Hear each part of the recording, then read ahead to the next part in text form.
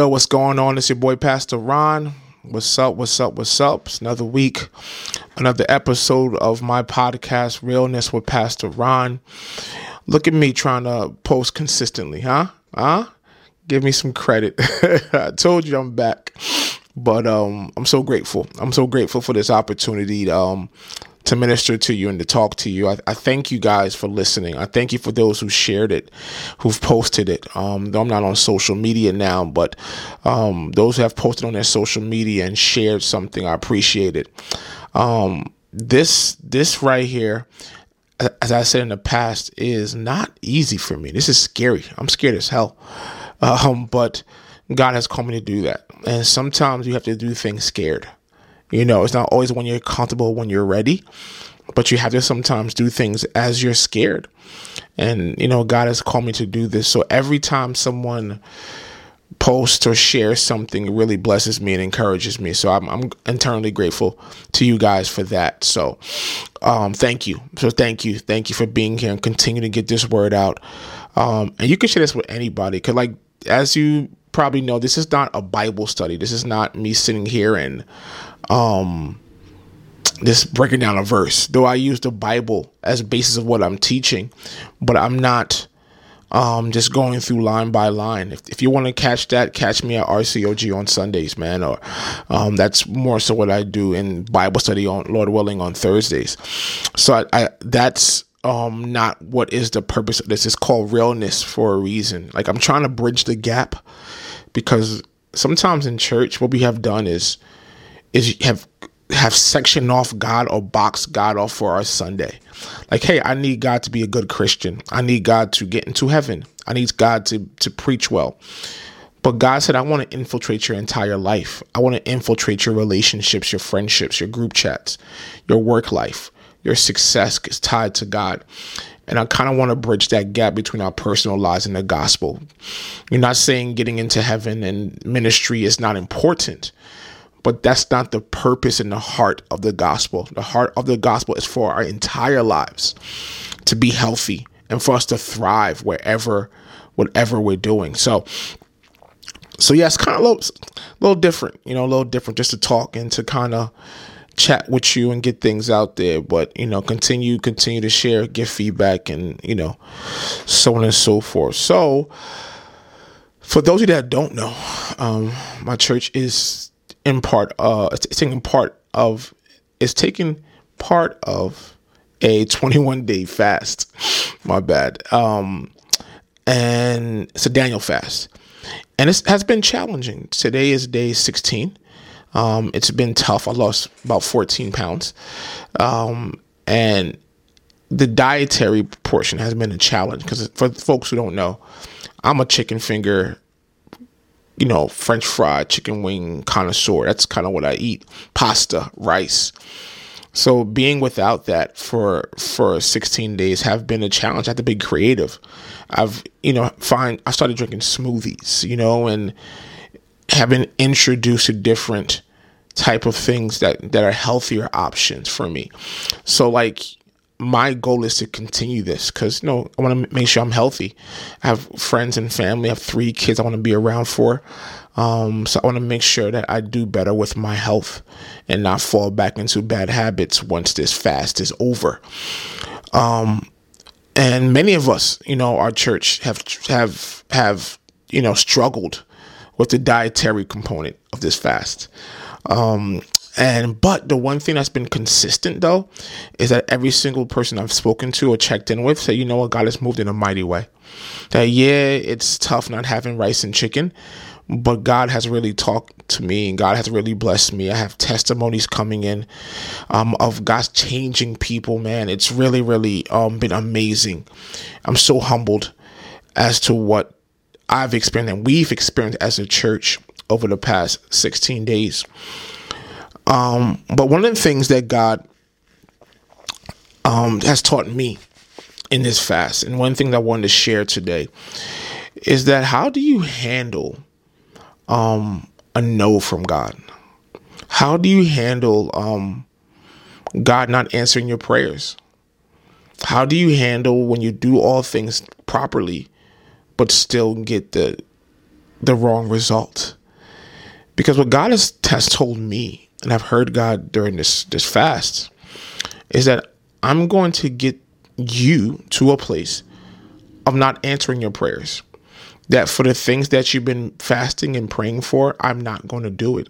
The people that you're calling for a bigger circle, and those who are going to be there for you, and I'm reducing your circle. Like, how do you handle when God just flips the script on you? Yesterday I preached from John 11. And it was the story of Mary, Martha, and Lazarus and Jesus. And those of you who don't know, it's just Mary and Martha were the siblings of Lazarus, who was sick. And when he got sick and near death, they reached out to Jesus and say, Christ, we need you to come to Bethany because our brother is sick and his sickness could lead to death. And when Christ caught word of that, Christ did nothing. He not only he did nothing, he just sat there and spent 2 more days where he was at, as opposed to coming to help out Mary and Martha.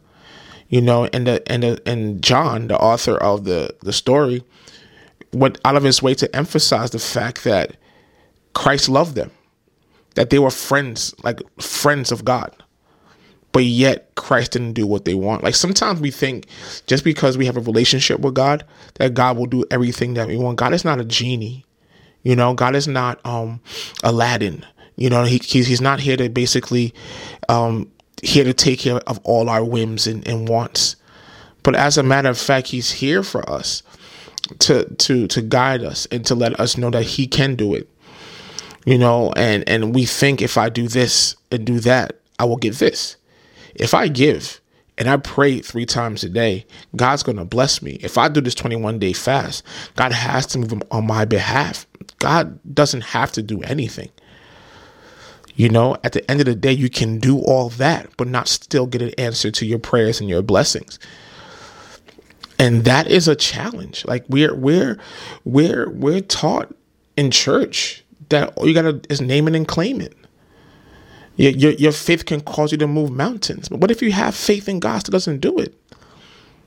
Like, Mary and Martha did the right thing. They went to Jesus while Lazarus was sick. It was like, yo, my brother's sick. Can you come tend to him? And Christ said, no, I'm not coming. And eventually he died. So you see in the text, Mary, that Christ eventually 2 days later went to Bethany, their hometown. And as he went there for into the hometown, Martha greets him and said, like, yo, Jesus, like, if you were here, my brother wouldn't have died, bro. Like if you were around, like, this wouldn't have happened. It got so bad that Mary didn't greet Jesus. She stayed home. Martha went to see Jesus by herself. Like, it shows sometimes you get so disappointed in God. Like, it's possible to be disappointed. Like, God, like me, like, you definitely got to do it for my mom. You could definitely got to do it for me. Like, I give, I preach, like, teach, like, me. And you get some disappointment. Because disappointment comes from a place of expectation. So they should have had expectations in Christ. He's done miracles before.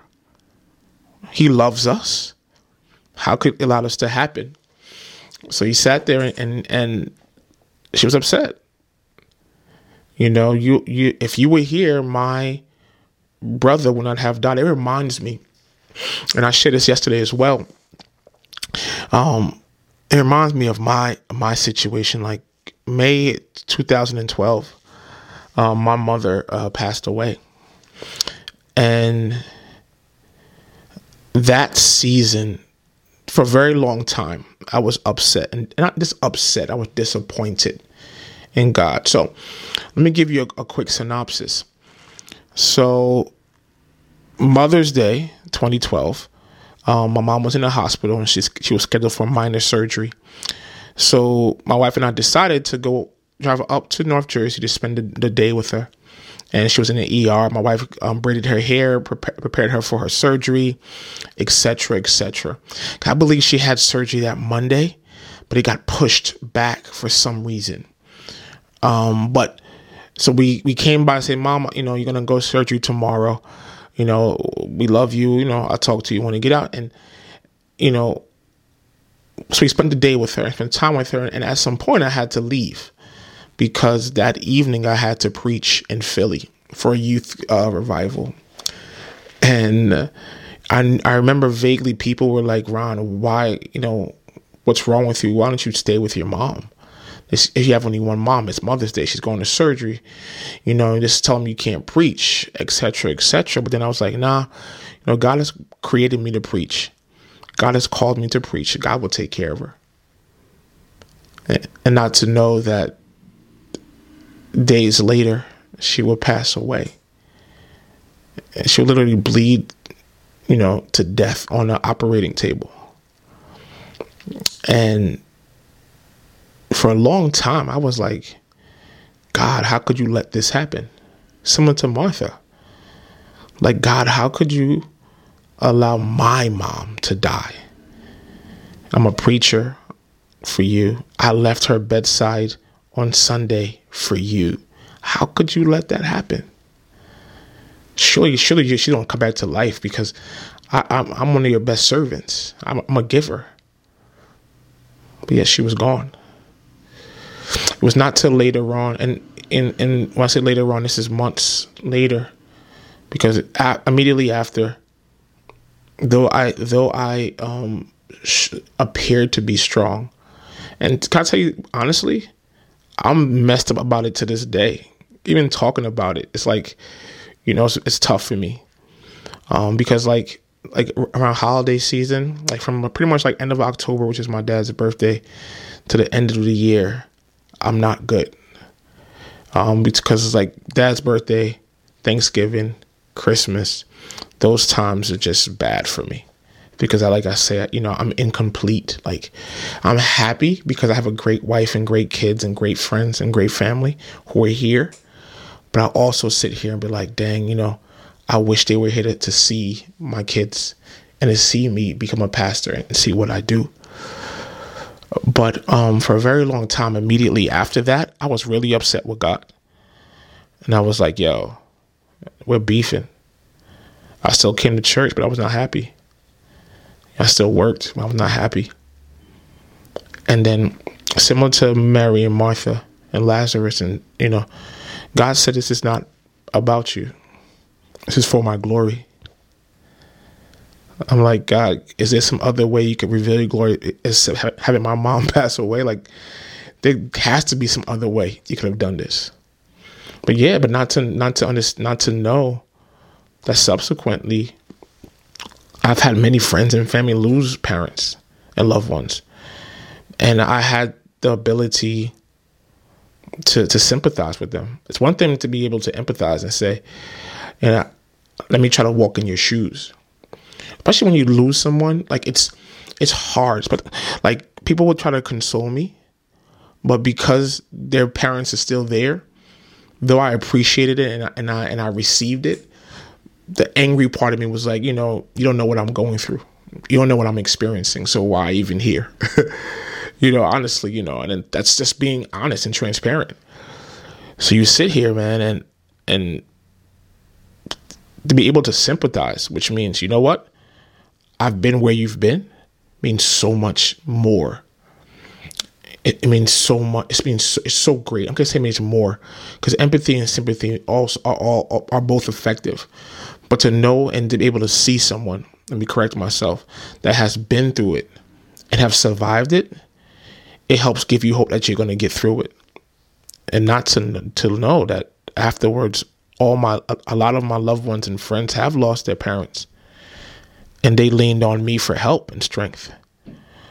So at the end of the day, what do you do when God says no? You realize that the reason why you do what you do is for his glory. And don't take it personal, because God's going to take things away from you, not because he's being mean, but because God wants his glory to be revealed. So we have to stop taking things personal. It's not all about you. It's about God. So when you want to be mad and upset and frustrated, look at God and focus that God is the one who's getting all the glory. At the end of the day, this doesn't make it any easier or any simpler. Like I said a little while ago, like despite knowing this and God telling me that this is bigger than me, this is for his glory, I still miss my mom. I still miss my loved ones. But I think it also allows us to understand how God operates. We love a method. We love 5-step plan to a blessing. We love 5-step plan to success. But sometimes there's not going to be any template. There's going to be, listen, you do things the right way, you follow the algorithm, and yet you don't get what you expect. You know, the Bible, I love to say, is not God's template. It's God's resume. It's letting you know that God can do it. But it does not reveal to you how he does it. Because if we find a template in something, we tend to embrace the template and forget the author. So if God gave you simple 5 steps and a bunch of methods and templates for everything, we will naturally disregard God and just follow the templates. And a lot of us, that's what we're doing. We have no relationship with God, but we have embraced and mastered the templates. And sometimes it gives us success. Sometimes we get the job. Sometimes we get the promotion. We get the child. We get the husband. But sometimes we don't. You know, how do you deal with that disappointment? Like, look at me. I was out of work. I have been out of work for over a year now.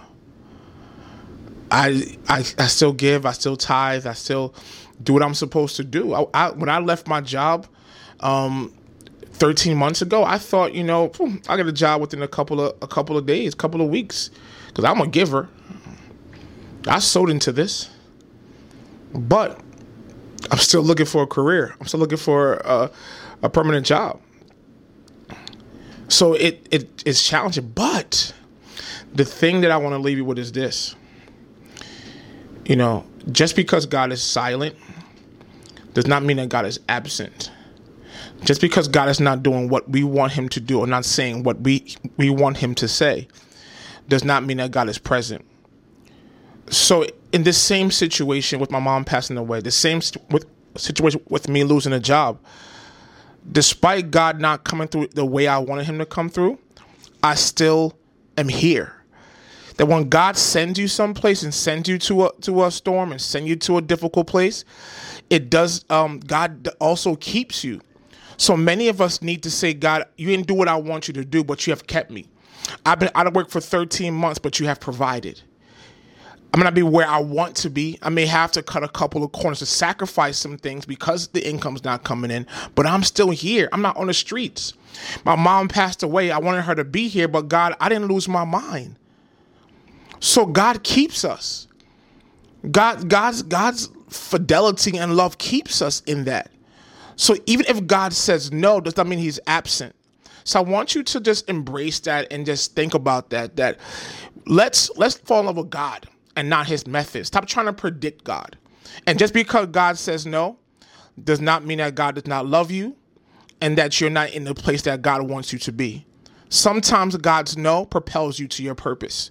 Sometimes God no and God's delay allows you to get to a point where you can see God. Because this miracle of Lazarus, what it did was, at the end of the day, it caused us to see and propel Christ to his place of purpose on the cross.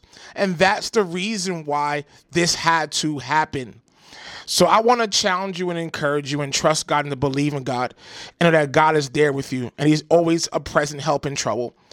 I love you guys. God bless you guys. I hope this encourages you. Take care and have a great week.